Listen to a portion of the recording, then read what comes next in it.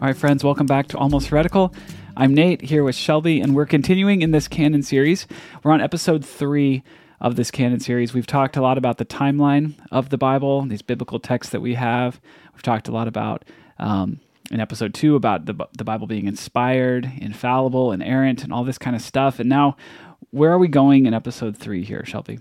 In this episode, kind of following up on the last one, talking about inspiration and how inspiration was not actually a criteria for what was included in the New Testament canon. In this episode, we're going to talk about what were those criteria.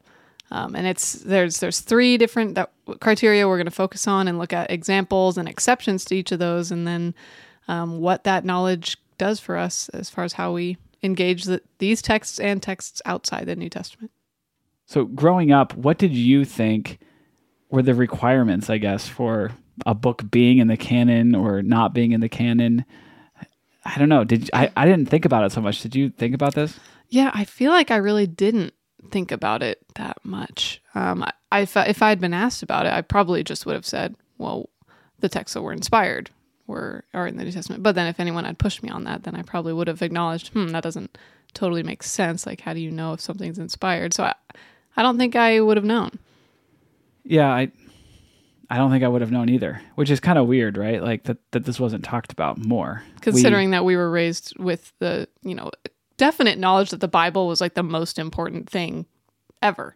Like, I mean, my church, we were preaching through the Bible verse by verse every week. And I think a lot of listeners out there, I've talked to you and the churches that you went to, that's how it was being preached for you too. I mean, so much had to do with this specific bound book that we have.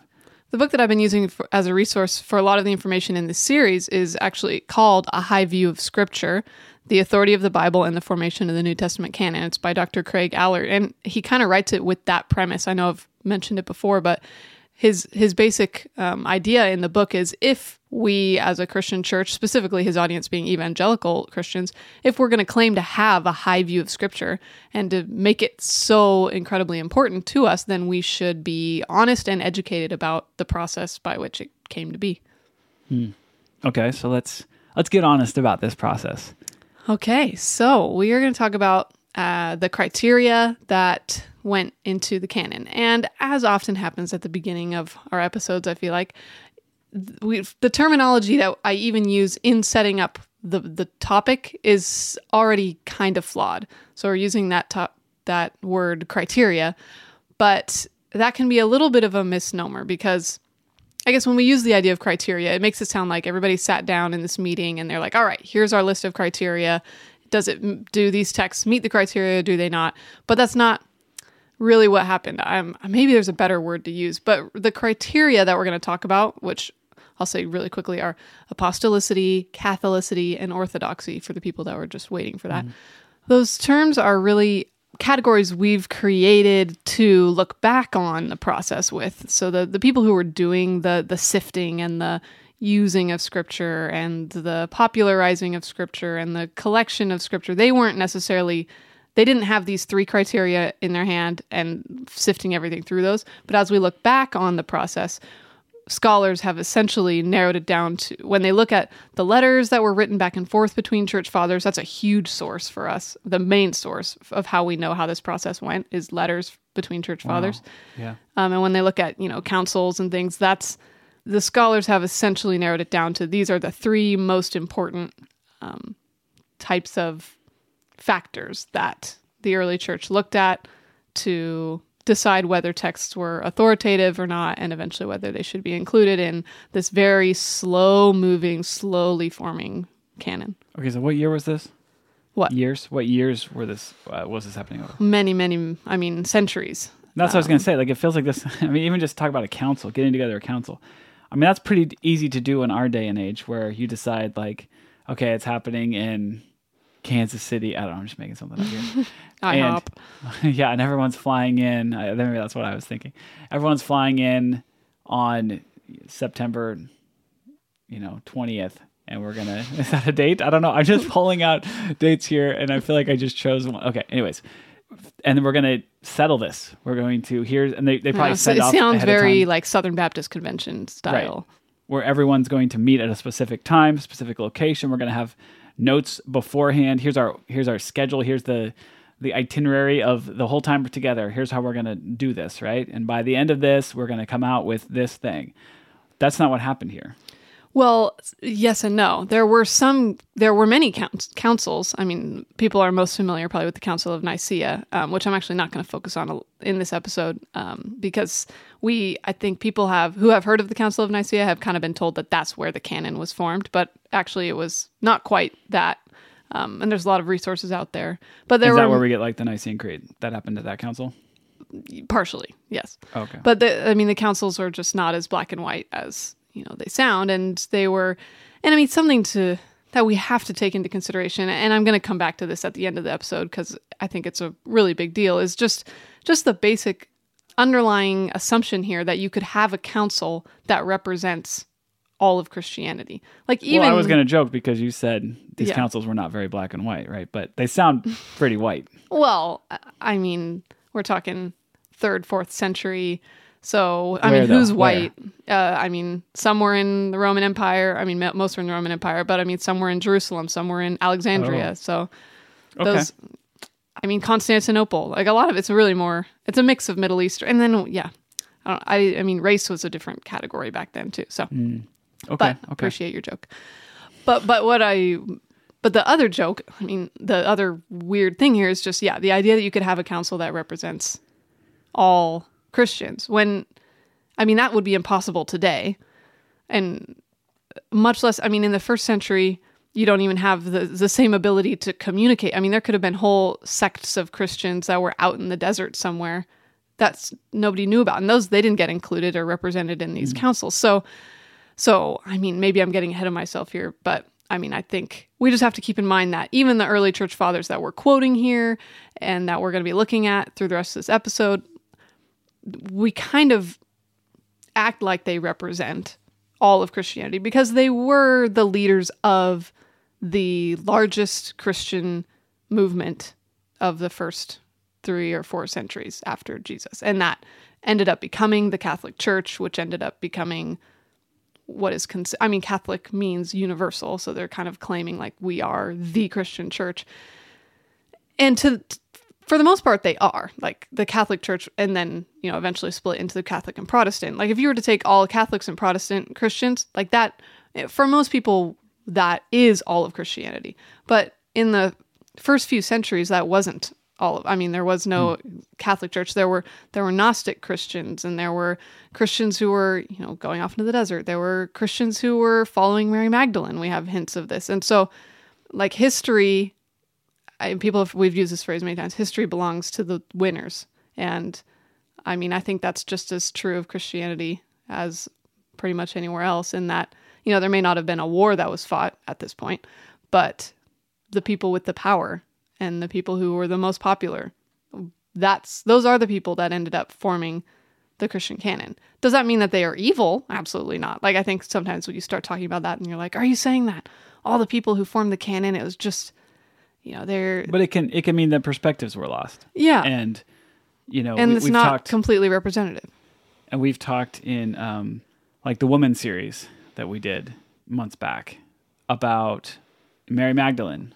And where did she go? Where did the woman that anointed Jesus, where'd she go? Right? These things are removed. Or the Ethiopian who, Philip and the Ethiopian who Philip met, who went back to Ethiopia with the gospel. Where did he go? I mean, that's one of the largest Christian groups that's not Catholic or Protestant, is Ethiopian Orthodox. I mean, there are groups of Christianity. I mean, his tradition tells us that, was it Mark or Matthew? One of these went to India and finished his days there and started Christianity there. So where's that? Yeah. Might still be out there. They might not even know that there's any other form of Christianity. It's probably not called Christianity wherever it is. Anyway, now I'm just spiraling into cool ideas in my head. But wow. But to get back to, that was just the overview of kind of a bit of what we're going to talk about. But we can get into, because I was laying the foundation for, we're talking about these criteria, but criteria is not really the appropriate way of thinking about it, because It's more of a retrospective. That's the word I was trying to get earlier. It's a retrospective term that we're using while looking back. Okay, hold on. Because I've been thinking about just that last thing.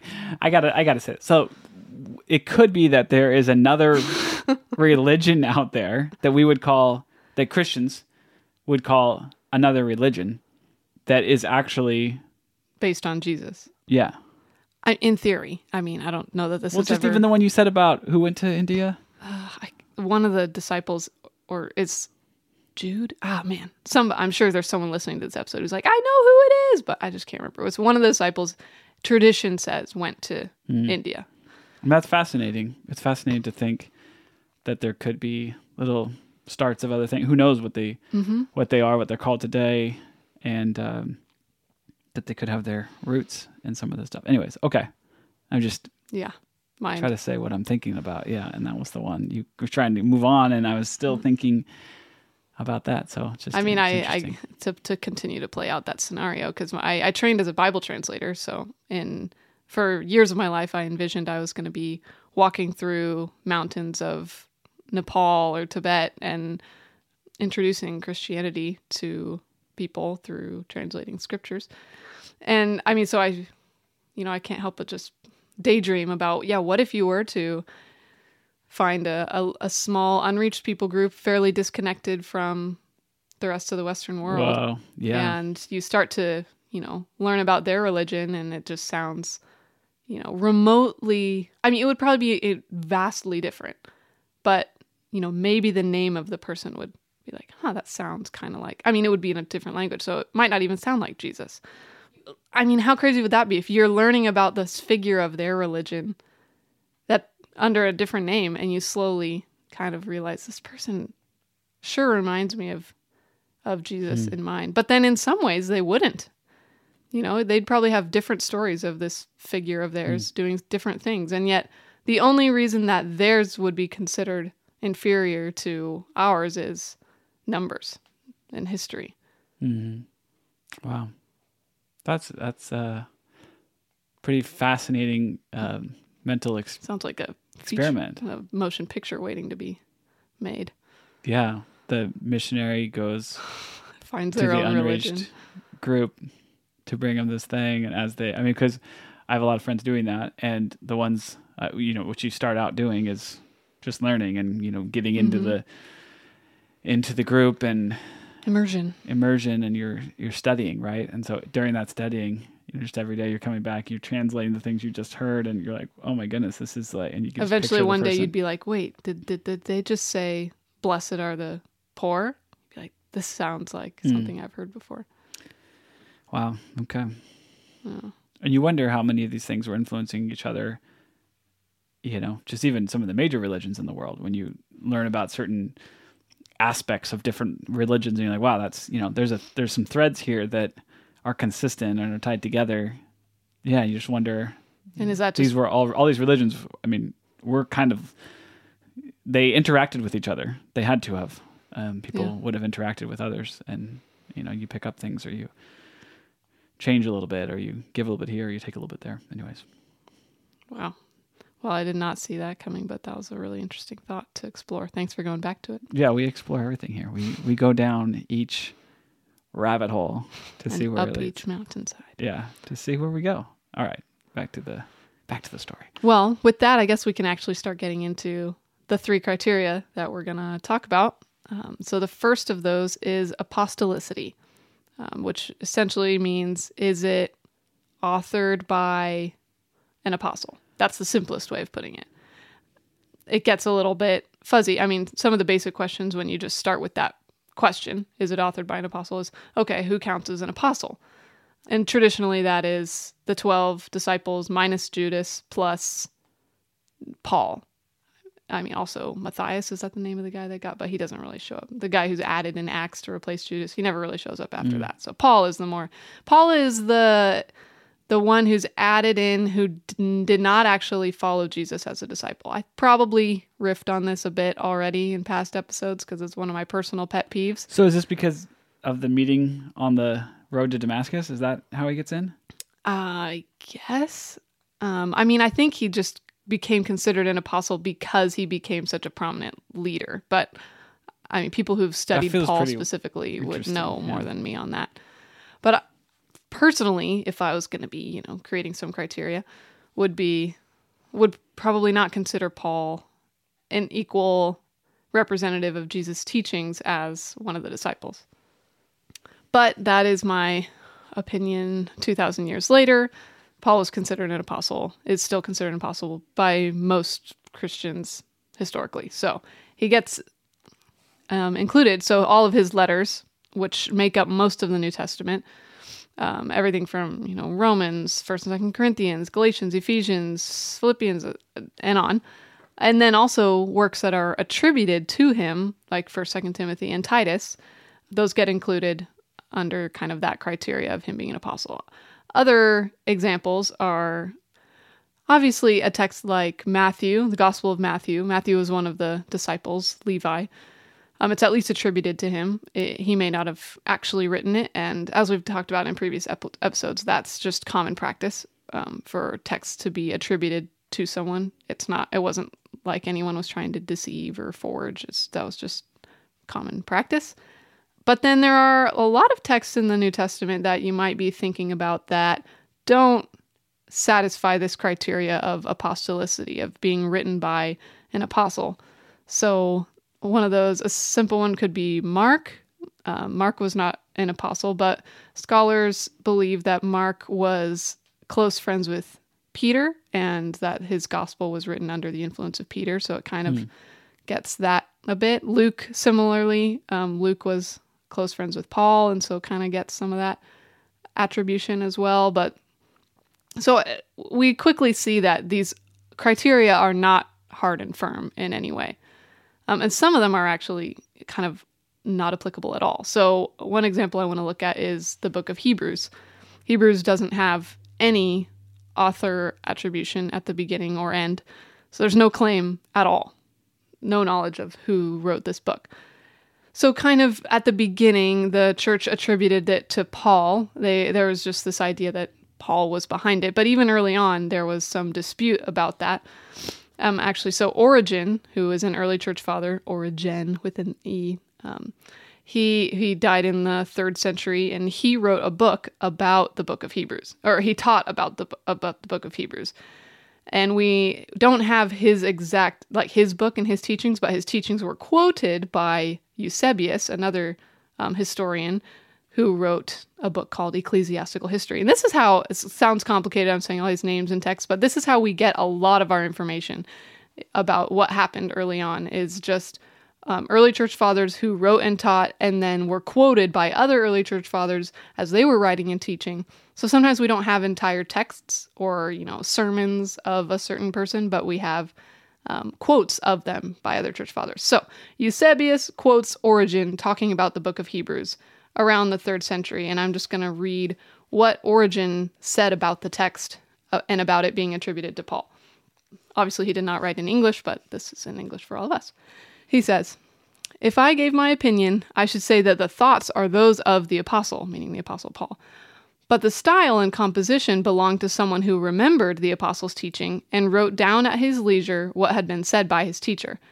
Therefore, if any church holds that this epistle is by Paul, let it be commended for this also. For it is not without reason that the men of old time have handed it down as Paul's, but who wrote the epistle in truth, only God knows." So again, this was a church father, Origen, in the 3rd century, dialoguing and discussing whether the book of Hebrews is written by Paul, kind of acknowledging essentially that we don't know and that it actually doesn't seem like it's written by Paul, but the message behind it seems like something that Paul might have taught. So that was a little bit about the book of Hebrews. Another one that I want to touch on is the book of Revelation.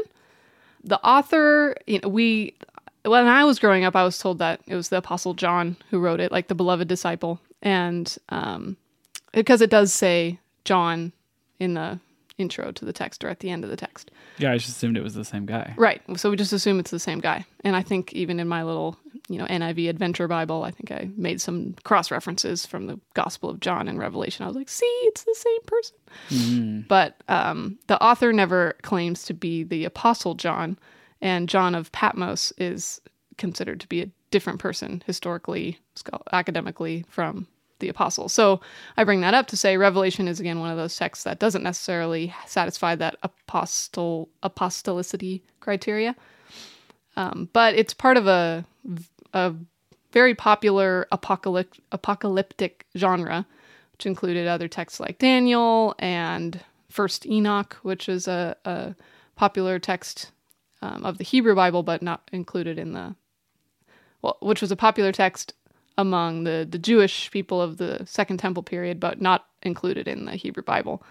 So those are two books we just talked about, Hebrews and Revelation, that we have in our canon, and they don't quite satisfy that criteria of apostolicity. But it's interesting that there are actually other texts out there that are attributed directly to apostles that we don't have in our canon. And one of those is the Apocalypse of Peter. And the simple explanation is, most scholars would agree that it was not actually written by Peter, and even the early church fathers would have assumed that it was not actually written by Peter. But I just bring it up to say that just because something was attributed to an apostle didn't mean that it would automatically get somehow included. But the Apocalypse of Peter was actually accepted as canonical scripture in a lot of churches in the 2nd and 3rd centuries, and kind of eventually went out of use and started to be more and more rejected in canon collections. But this text that most of us have never heard of, this Apocalypse of Peter, it's, you can tell by the word apocalypse, it kind of has to do with otherworldly, afterlife style, end of the world sort of themes. So this particular text focuses on heaven and hell and this dichotomy and the bliss of heaven and the tortures of hell. And that created an influence, even in just the 2nd and 3rd centuries, that by the time the text itself went more or less out of disuse and was no longer in the canon, it had already influenced Christian perceptions of heaven and hell to the point where, that's essentially what is reflected in Dante's Divine Comedy, which is very influential in how culturally Western Christianity sees hell. That the theology of that is kind of derivative from this Apocalypse of Peter. Even something that eventually did not end up in our canon still ended up influencing some of our most important doctrines. And I just think that's kind of fascinating. Wow, yeah. You can't undo the influence, right? Yeah. Like something can grow out of favor or you just out of popularity, and doesn't make it into, the bound Bible that we have, but it is there in interpretation. It is there in... Yeah, you've been influenced by the Apocalypse of Peter without even having ever heard of it. Right. So you might say no, that doesn't belong in the Bible. It's it is in your Bible, because what is the Bible? The Bible is these collection of texts, but it's also years and decades and centuries of interpretation. And you can't, when I was born, I wasn't just given these words as a blank slate. I didn't have a blank slate, and then these words were just handed to me, and I had to figure out I was given them through interpretation, and that interpretation, and everyone was, right? Everyone was over the years, over the centuries, and that interpretation is built by things that aren't even in the Bible. It's influenced by things that aren't even in the Bible. Mm-hmm. That's helpful and important to know, I think. Yeah, and I think that continues to happen today with influences, whether it's political or authors like C.S. Lewis, people who have influenced the way that we read Scripture, and they're not considered an inspired, divinely authorized writer or teacher, but their teachings have actually influenced the way we read the supposedly Word of God. Yeah.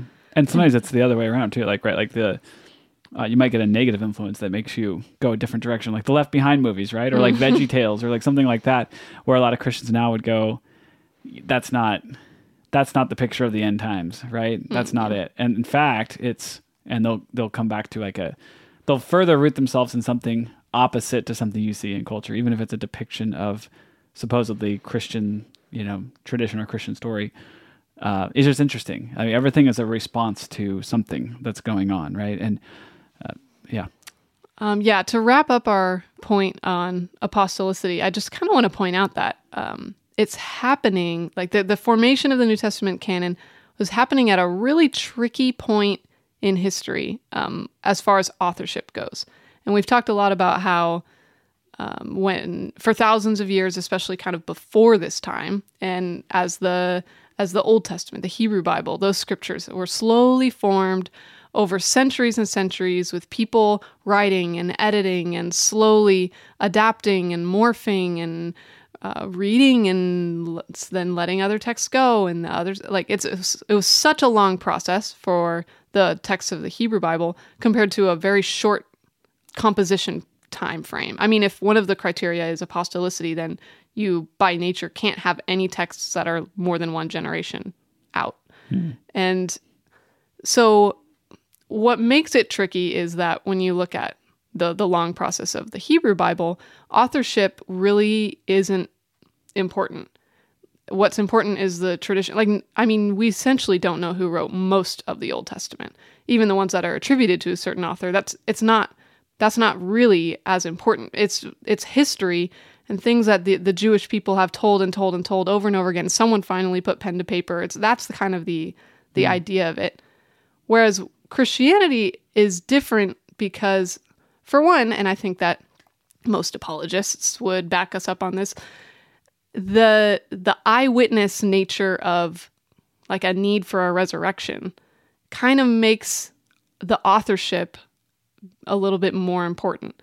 Like that these people actually be right about what they're saying. Like they're not really divinity given and resurrection, yeah. Which is they go hand in hand. But yeah, both of those things. Like, did it happen or not? Yeah. Did the miracles happen? Was he really? Although, I mean, even that claim that like the resurrection and the divinity are essential, like that's a certain branch of Christianity that saying those are essential happens to be the one that all of us have come from because it kind of became what defined Christianity in Catholicism and then now Protestantism. But there were other branches of Christianity that saw those things differently. So not every Christian necessarily would say that. Really? The resurrection has to at least include a literal bodily resurrection, that Jesus is alive somewhere in his body. Like not every Christian believes that because not every Christian believes that that's what the texts were teaching or that's what the early church was teaching. But that's not what this episode is about. Okay. Well, we got to save that maybe for Utterly Heretical sometime or something because I want to really dive into that more. So. Yeah. Oh, there's a lot out there on just different ways to interpret the resurrection. Well, yeah, sure. But I want to know about if we look back in history and where did these, where did these come from? Were they right there from the beginning? Did they split off? I want to know more about that. So we can, if you don't know about Utterly Heretical, by the way, maybe it's a good time to plug. We have a second podcast where we go even farther down in some of these rabbit holes. We tell more stories. We share more of our experiences and we just kind of let it happen. And it seems like everyone really loves that. So that's Utterly Heretical. It's part of if you're a patron of the show, you get that. And you can go to almostheretical.com and you'll find links there to take part in that.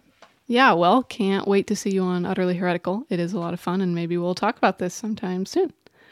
But, so all that to wrap up the thought that the New Testament is being written in a very strange time as far as is an author important or not. I mean, we see that it is important to these early church fathers who are writing back and forth about who wrote such and such book.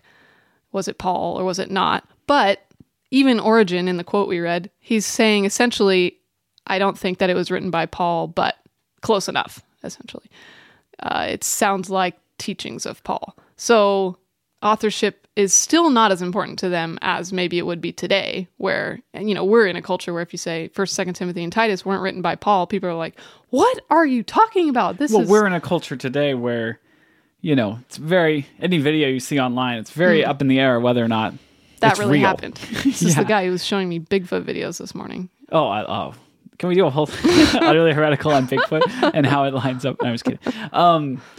Yeah, well, there's Bigfoot, but there's also, and this was like 7-8 years ago, there was the technology existed to have a computer read speeches by Barack Obama, watch speeches by Barack Obama, the video, and then create a create the ability to input any text you want, and have Barack Obama say those words. And I watched those videos. You should go Google it. I can't remember who did it, but like go Google it. Yikes. Something about like Barack Obama fake speech or something like that. And it looks real. And that was 8 years ago. I mean, the technology is a lot better now. And that's the direction we're going. We're going even further into the direction of we're going to have computers and AI that's going to be able to help us distinguish what is real and what is a hoax online, what's a fake video online, because we're not going to be able to tell as humans. We're going to need to have AI tell. So AI is going to have to figure out what the AI does. If you can tell, I love going down. Come on the next here's another plug. Come on the next Utterly Heretical call. Maybe we'll talk about AI and how it's going to impact Christianity in the church at some point. Maybe we'll get there. That's part of the Patreon experience as well. So this always having to have your guard up about information coming in, and is someone trying to get me? Is someone trying to trick me here? Yeah. Because there's a big advantage now in our day and age to being able to convince someone. There's fake news. I mean, there's all this stuff is going on. That was not prevalent, right? And so it's just it's a whole different world. Experience, whole different world. So when you say, Titus, Timothy, like those weren't written by Paul, that's a big deal to us. But it wasn't a big deal. Right. But it is interesting to me and maybe the other nerds out there, I don't know, how this specific time in history around the 1st, 2nd, and 3rd centuries was such a huge transition in like literary authorship, attribution, and what that all meant. I mean, even the quotes that we're reading from Origen and Eusebius, nobody really disputes who wrote those.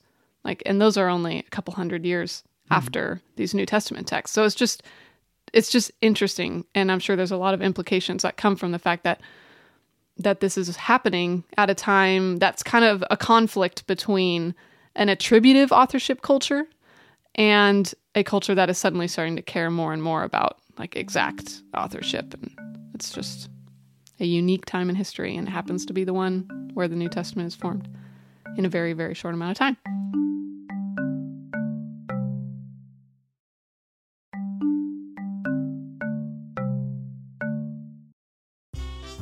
Hey Brian, do you know anyone that was once a teenage fundamentalist?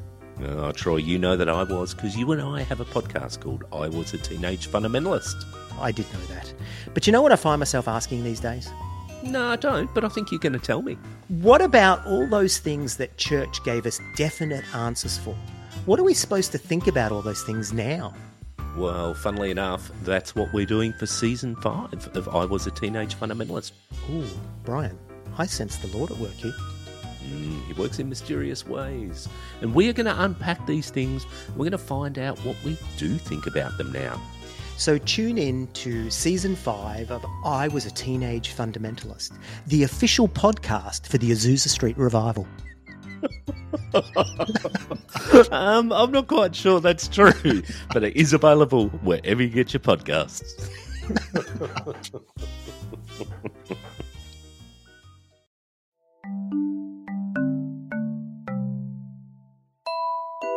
All right, well, I think we're ready to move on to our second criteria, which is that of Catholicity, which, again, the word Catholic, even though it's very much associated with this branch of Christianity, the word Catholic just means universal. So the criteria of Catholicity is this a text that is essentially universally accepted by the churches? Is it something that's being used by pretty much everyone? Or is it something that's only being used by a handful of churches here or there?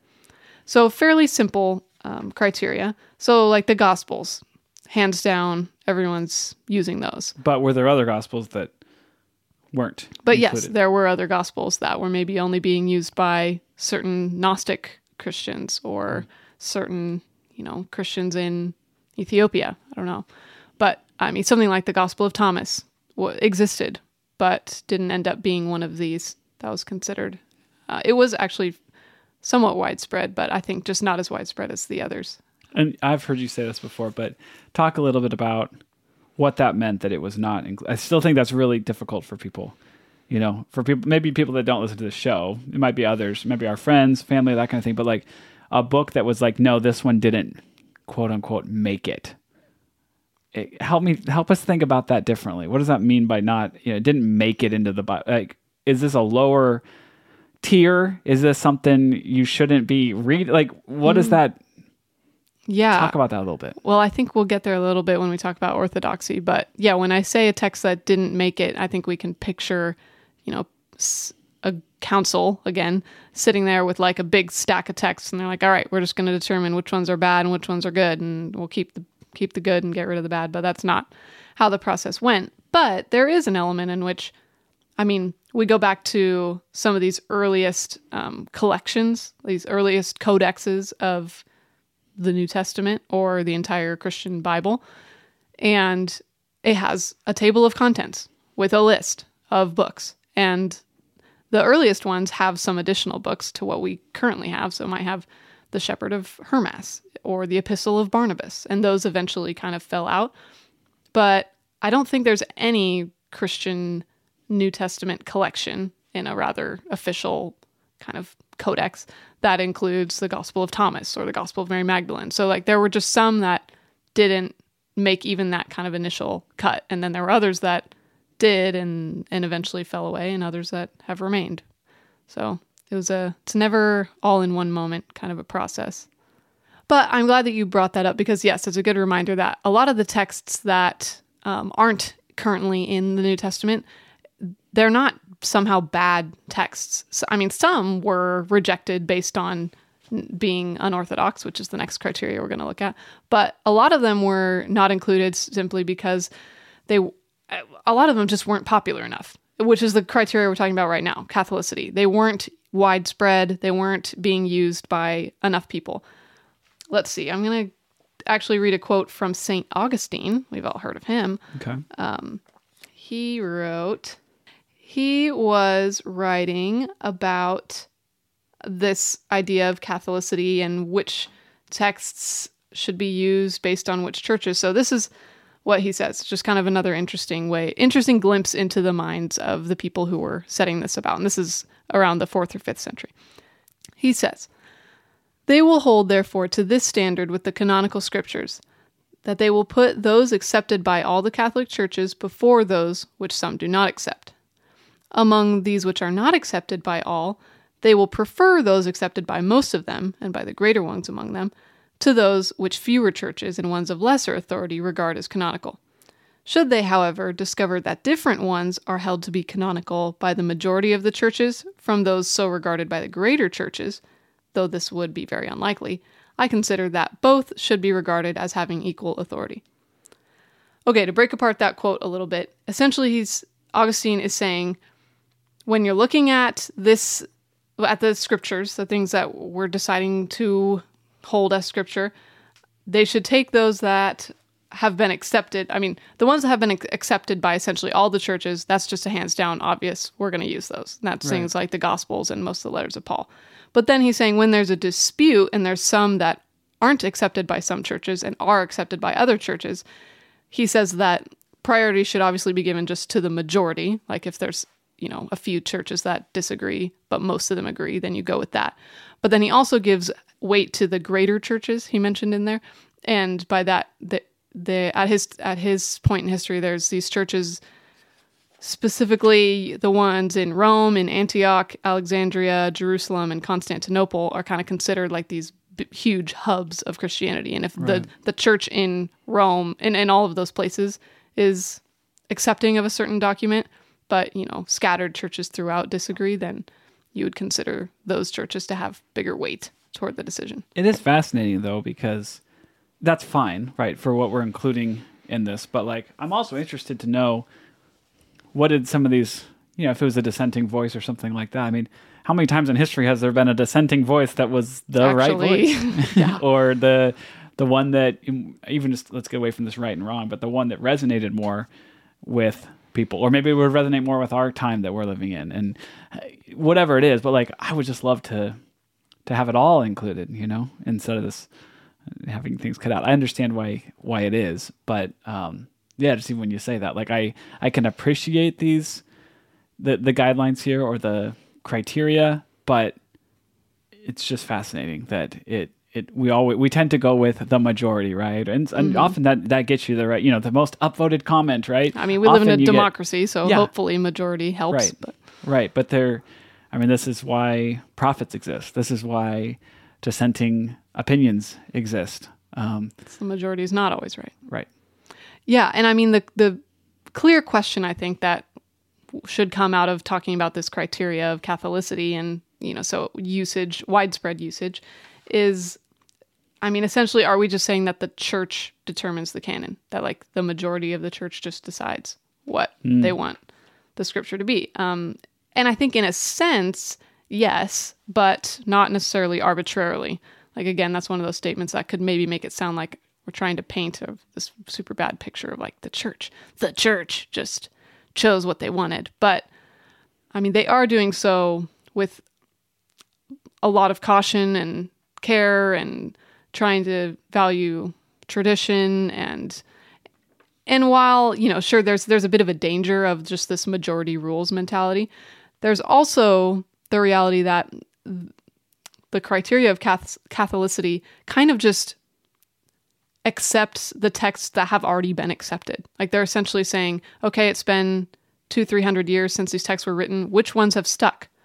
Like which ones are considered useful by most Christians? And I mean, that's a fairly reasonable thing to consider, is like, okay, this text has really stuck around and people in, far-reaching ends of the empire are using the same text in their churches regularly. Like that should hold some weight. It feels similar to like one of these collected nursery rhyme books or something like that. It's like you're going out to get that book for your kid and you kind of want it to have all the one, like, I want the nursery rhymes, like the ones that everyone will know. I want those to be in there. Jack be nimble, Jack Right. be quick. I was hoping I didn't have any in my head, so I was like, I hope she comes in here with a few. Come on, you rattle off a couple more. Oh boy. I mean, on the Mother Goose, the hen that cow jumped over the moon. I mean, Hansel and Gretel, that's a whole story. That's a fairy See, this is why this is why I didn't do it. Anyways, you see what I'm saying. You want to go out and get this book. You want it to have, the classics in there, quote unquote, the classics, whatever those kind of are. We know the ones that have made it, that have been passed down. I think want those you're in that thinking book. of fairy tales. But Maybe. that's okay. Oh, so these are more like kind of like a poem. Yeah, usually Yeah. a couple lines. Yeah, okay. What I'm thinking of actually is from The Office, Dwight's cautionary tales for children, where if you suck your thumb, then this guy comes with scissors to cut. Yeah, it's funny. Oh, gosh. It's like it's a real German book. Anyways, of cautionary tales. That sounds like it. Probably some relative of the Brothers Grimm. Heinrich someone. Anyways, it feels kind of like that though. It feels kind of like it's not. It's like looking around and saying, if I'm going to compile this book, compiling these nursery rhymes, what are the ones that have made it? What are the ones people want to see? What are the ones people are using and telling their kids? Like, I'll put those in this collection. Yeah. And it's not saying all the other ones are bad or wrong. It's just like I'm trying to compile the ones that people are using. I'm trying to compile the ones people like. Yeah, and I mean, if we were going to make a Christmas album, and we're like, what are the songs that you have to have on there, or people are going to be like, wait, what? You didn't have Jingle Bells? You didn't have Silent Night? It's just, these are the ones that, there's probably 10 Christmas songs that are like staples. And then there's others that come and go. And, Santa Baby did not exist very long ago, but. Well, this happens. This actually happens. You saying the Christmas album got me thinking about the greatest hits album for any band, right? They'll do the greatest hits or the anthology or the last 20 years of, U2 or whatever. Like and some of these bands have multiple compilation albums where they thought they were going to be done as a band, and then they're like, "Oh shoot, we toured for 10 more years." But they'll put the hits, the ones the ones that fans are requesting at the concerts. Like they'll try to compile it, but then every time what happens is they put the best of album out there, and then someone's like, why didn't you put on whatever song they want, because everyone has a different. And in that one group, they really liked that. That was the song, that was the U2 song, but. For these other people, it was these. So the New Testament is really just Christianity's greatest hits. Maybe. I mean, yeah, and somebody had to put it together, or a group of people over a long period of time. But I mean, that's a fairly good analogy. Other than we're not talking about divine authority or anything like that. One more book. But yeah, that's kind of the criteria of Catholicity. It's at the same time maybe somewhat concerning, this kind of majority rules idea, but then also somewhat reasonable in the sense of what are the things that have withstood time and that are being considered worthwhile by most churches. So there you go. So moving into our last criteria, which is orthodoxy. Which is essentially, does it line up with Christian doctrine? Is it consistent with what we consider to be true, we as Christians? Which is an interesting thing to yes, say. you're already seeing It's some like, potential issues here. Does the truth line up with the truth? You know what I mean? Because this is the thing that we're looking to, and maybe that's part of the difference here, is that now we're like, the words in this text are the only truth, right? Not our experience of God, not the, experience of the Holy Spirit, or depends on what denomination you're in. Right. Sure. But, a large part but we need to come back to the foundation, which is these words. And so to say, do these words line up with what we believe these words say is kind of like, that's sort of what we're what saying, it points right? out is that that's not how they were seeing it back then. Like they already had some set doctrine. I mean, some of it's creeds, the Apostles' Creed, Nicene creeds, and then some of it's just this known, like almost unstated, but just assumed rules about what Christianity is. So like the divinity of Christ was probably one of those for the majority of Christianity. I mean, it definitely was one of those. And so they were basing their truth not on these texts, although it was clearly informed by these texts because, I mean, by the 3rd, 4th centuries, that's how these people knew about Christianity was, well, from these texts and from tradition that had been taught them, which actually brings up a good point about, you'll read all throughout the New Testament, mostly in the letters of Paul, these exhortations to hold fast to the faith that was given you, or hold fast to the tradition. And so you're already seeing these kind of claims to some kind of standard or doctrine or truth that you're supposed to not veer away from, which, how in our minds, you go back to the Bible to make sure you're not veering away from. But like they didn't have the Bible when those texts were written. So they're holding fast, and their foundation isn't the texts. It's a truth that's beyond the texts and before the texts. Yeah, that's good. Very interesting. But anyway, the criteria of orthodoxy, like the Gospels do kind of set orthodoxy in a lot of ways. Like they are the foundation of how most people accepted and understood Jesus and what he taught, and then Paul. So the criteria of orthodoxy wouldn't have been used on those because they're already just so authoritative. So it was mostly used on more uncertain documents and kind of smaller texts and figuring out what they're worth. But as we talk about orthodoxy, I kind of want to point out there's like 3 different categories of how something could be treated. One, it could be orthodox and canon. I mean, and that's just the obvious. That's everything that's in our New Testament was considered orthodox in line with Christian faith and then eventually became part of the canon. You could also have unorthodox and not canon, which is, for example, the Gospel of Peter. There's an interesting story about this church at Rossus, I think it was pronounced, or Rossus, kind of the Greek-speaking world. And they were, this particular church was very influenced by the Gospel of Peter. And this is kind of early on, 2nd, 3rd century. There's no official, that text was totally up for grabs and up for use. And nobody was saying that there was necessarily anything wrong with that text, this Gospel of Peter. But one of the church leaders, Serapion, I believe was his name, he ended up going and visiting this church in Rossus and just noticing that things were kind of getting off and like going askew, and he had big concerns about how the people in the church were starting to function. And he ended up taking the Gospel of Peter and like rereading it and reanalyzing it and feeling like the theology was pretty off. And so they ended up determining that to be unorthodox, and it kind of fell out of use from there. So that's an example, unorthodox and then no longer used as scripture, no longer canon. But there's a third category, and this is kind of what we were talking about before, that I think is important, is texts that are orthodox, but not canon, which is a lot of texts, meaning texts that are not in our New Testament, but were just fine. They weren't dangerous. They weren't considered anti-Christianity or somehow teaching something crazy. So, I mean, a big one is the Shepherd of Hermas, which I mentioned a couple times. That was actually in the New Testament for quite a while, and then just kind of slowly fell out, or the Epistle of Barnabas. Or there's something like the Gospel of Thomas that people debate, is it Gnostic in its teaching or is it not? But it was, I mean, if you read it, it's staggeringly similar to most of the teachings we find of Jesus in Mark and Matthew and Luke. So it wasn't necessarily condemned for being unorthodox. It was just not put in the canon. So I bring that up all again to just say that something can be orthodox and good and true and helpful and not be in the canon. So when you're reading, you see some headline about some new gospel or some new text of the ancient world, or that, there's the Pauline letter, the epistle to Laodicea, or all these texts that were written around that time. And we just have this attitude that they're not in the Bible for a reason, and they're probably dangerous. Mm-hmm. And sure, they probably aren't in there for a reason, but it might not be that they were dangerous. It might just be that they weren't as popular at the time, or the author was a woman.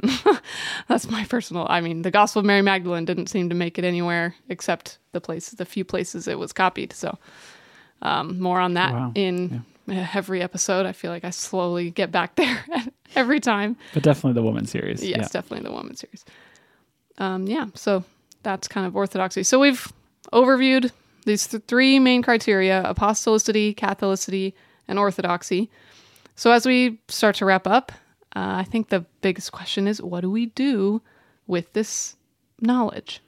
Well, that's what I was going to ask, is like, if you could imagine someone from this period where it was sort of up in the air and they were figuring it out and they were writing letters to each other about, this book or that book, or, I think this one, like you mentioned with some of those books, they were like, right. We see these early church fathers writing these letters and deciding, right.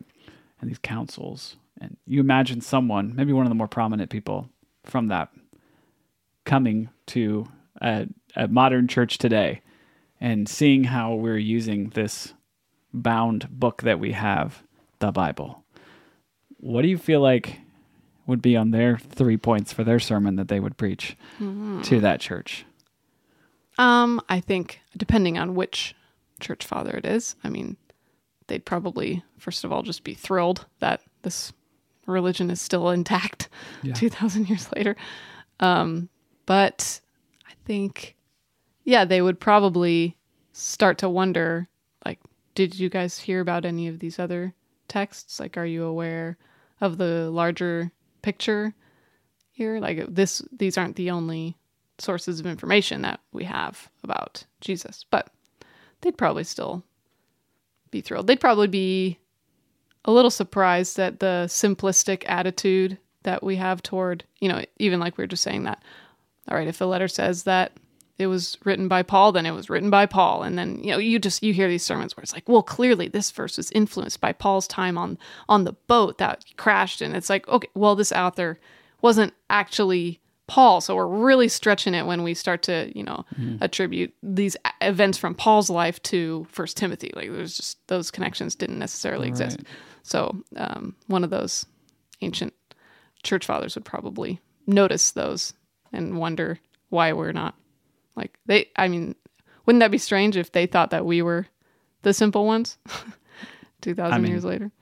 We are. Yeah. we talked earlier, like who is the more intelligent? There's no way that we are more intelligent than hardly anyone. Yeah, we have more information. Right. But we do less with the more information that we have, though, right? And you talk about some of these people. The amount that they had memorized. And, here's another bunny trail for you, right? I don't think we understand just how much these devices, the internet, this information at the tip of our finger, how dumb that's making us. Yeah. I can't think of another word. It is... we don't even know phone numbers anymore. Right. I turn on the map to get to a place I know how to get to. Yeah. That's ridiculous. Why do you do that? Now we're entering into a therapy session here. I think it comes from... No. I think I do that Well, okay, depends. If it's like a long journey, I'll use Waze, the app Waze, Waze, because it has. This is not a paid promotion. We're not sponsored by Waze. We're sponsored by listeners like you. I'll turn it on because it'll tell you where police officers are, or hazards on the road, or that kind of thing. So like for a road trip, I'll do that. Okay. But why do I turn it on to get to a store that I know how to get to? I mean, I usually don't, but sometimes I will. And I'm like, why am I doing this? You know, I think it's just to be sure, right? Because you don't trust yourself. And that's, I think, one of the biggest issues with all this is you don't trust yourself. You know, it used to be you'd have a conversation with someone. Maybe this ties in here. Let's see. You'd have a conversation with someone and they'd go like, I think this country was actually the first. They were the first to adopt that, and I think it was this other place. I think, and you'd have to have a discussion. Well, how do you know the information that you know? And they would share about, because I read this thing, and they said, oh, okay, because I read this. I think what they was getting at was this other thing. And you'd realize now what we do is one of them pulls out the phone and be like, just Google it, figure out what's the correct answer, right? So always knowing the correct answer. I think you don't often get some of that. I don't want to say debate, but the dialogue and the back and forth, and that can happen even in, I guess, when you come to the biblical texts, right? This library of scripture that we have. You know, you say in this culture where we want to know the answer, we want to know not what does this person think and what does this person think. We want to know what's the right one, what's the right way to think about this, right? And maybe that comes a little bit from having so much information. We have an abundance of information. We have too much information. And now it becomes about organizing and sorting and ranking the information that we do have. Whereas maybe you're in a time where you're kind of just looking around and saying, what are the things that have risen to the top here? What are the things, you can only remember a certain amount of things in your brain. So what are the ones that most people still remember? What are the things that are important? That's getting at sort of more the Hebrew Bible, I think. What are the stories that we've been telling for thousands of years, right? But I think even so, when we look at the New Testament, and the formation there, you know, that the answer of like, what is right? What is correct? What is the truth? Like, these are things we care so much about now. And I think one thing that someone coming from, you know, a couple thousand years ago, 1,000 years ago, 1,500 years ago, when some of these things are being formed, would say to one of these modern churches is like, you need to just loosen up a bit about this. We need to get to the truth. I care about the truth. The truth. There are a lot of truths, right? And we know this in any area of our life. There's a lot of things that are true. And there's things that are true that are opposite to each other, or they're contradictory a little bit, but we know this in our life, and we know how to sort those things out, and we know how to give importance to this one and not to that, or whatever. I'm just saying there's so much more holding two things in your hand and looking at them and saying, how can I incorporate both of these things? Or how do both of these things fit into my life? Or how can I, you know, keep this, but also not abandon this other thing that is also, instead of just looking for the absolute truth.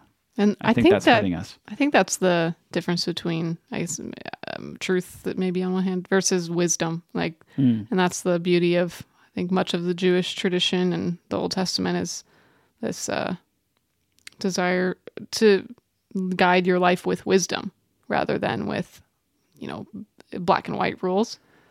And I mean, I think, it's been years since I kind of suddenly realized, like, I feel like we're losing that focus, and that might be one of the most beautiful things that the Old Testament and the Jewish tradition has to offer. And yet to live in a way that's guided more by wisdom than by necessarily like right and wrong or black and white, the answers is risky and scary and harder because it's not directed. And every parent knows this because that's what you're doing with children. You know, we know that we don't say, let's give our children the answers to all the problems that they're going to ever have in their life. You don't have enough time to do that, right? Yeah. Like, and you don't know what problems they're going to have in exactly. their life. And we don't even know what the world's going to look like in 30, 40, 50 years, right? So what we do is we hope to impart wisdom to them. The ability for them to know what to do, or Right. to at least figure out what to do. Schools, the good schools, teach you not what to think, but how to think. That's Wow. And what if we applied that to the way we see the Bible? right. It's It's not the what to opposite. think, but how to It think. feels like, in my experience, a lot of what I was doing in the church and when I taught was teaching someone what to think, right? And that was the pressure I felt on a Sunday morning or a Saturday, right? When I'm prepping, it's like, how do I convey, here's the scripture we have. How do I convey the truths of this scripture to them? And it just sort of, like we've said, that Rachel Held Evans quote of, the Bible is used to end conversations instead of start conversations, right? And that's what I was trying to do. That's the pressure I felt, is like, I need to know my stance on this thing. I need to know my doctrine on this. I need to know my theology on this thing so I can, and some of that's okay, like to know what you think about something. I'm not saying that's wrong, but if the goal is to help someone learn how to think, if the goal is to give someone wisdom and not the answers, then I think we're going about this, some ways that aren't helpful, I think. Oh, yeah. Absolutely agree. And I think, as we look back on this topic and these criteria, I think for me, it both, it affects the way I view the New Testament in two different ways. I mean, first of all, I appreciate, as I've said before in the inspiration episode, I appreciate that there were processes and systems and thoughts and intentionality that went into the texts as we have them today, and the collection that we specifically have. And I think that's actually, in a sense, more trustworthy than just saying these are the divinely inspired words of God. Because then, how do you prove that? And what if the God behind them was actually crazy? Who knows? But when you go, okay, there were people just as smart, probably smarter than we are, who cared deeply about this and went to quite an effort to try to sift down the texts to the most important, the best, the most qualified, the most used. Like, that does give me respect for these texts, and it always will.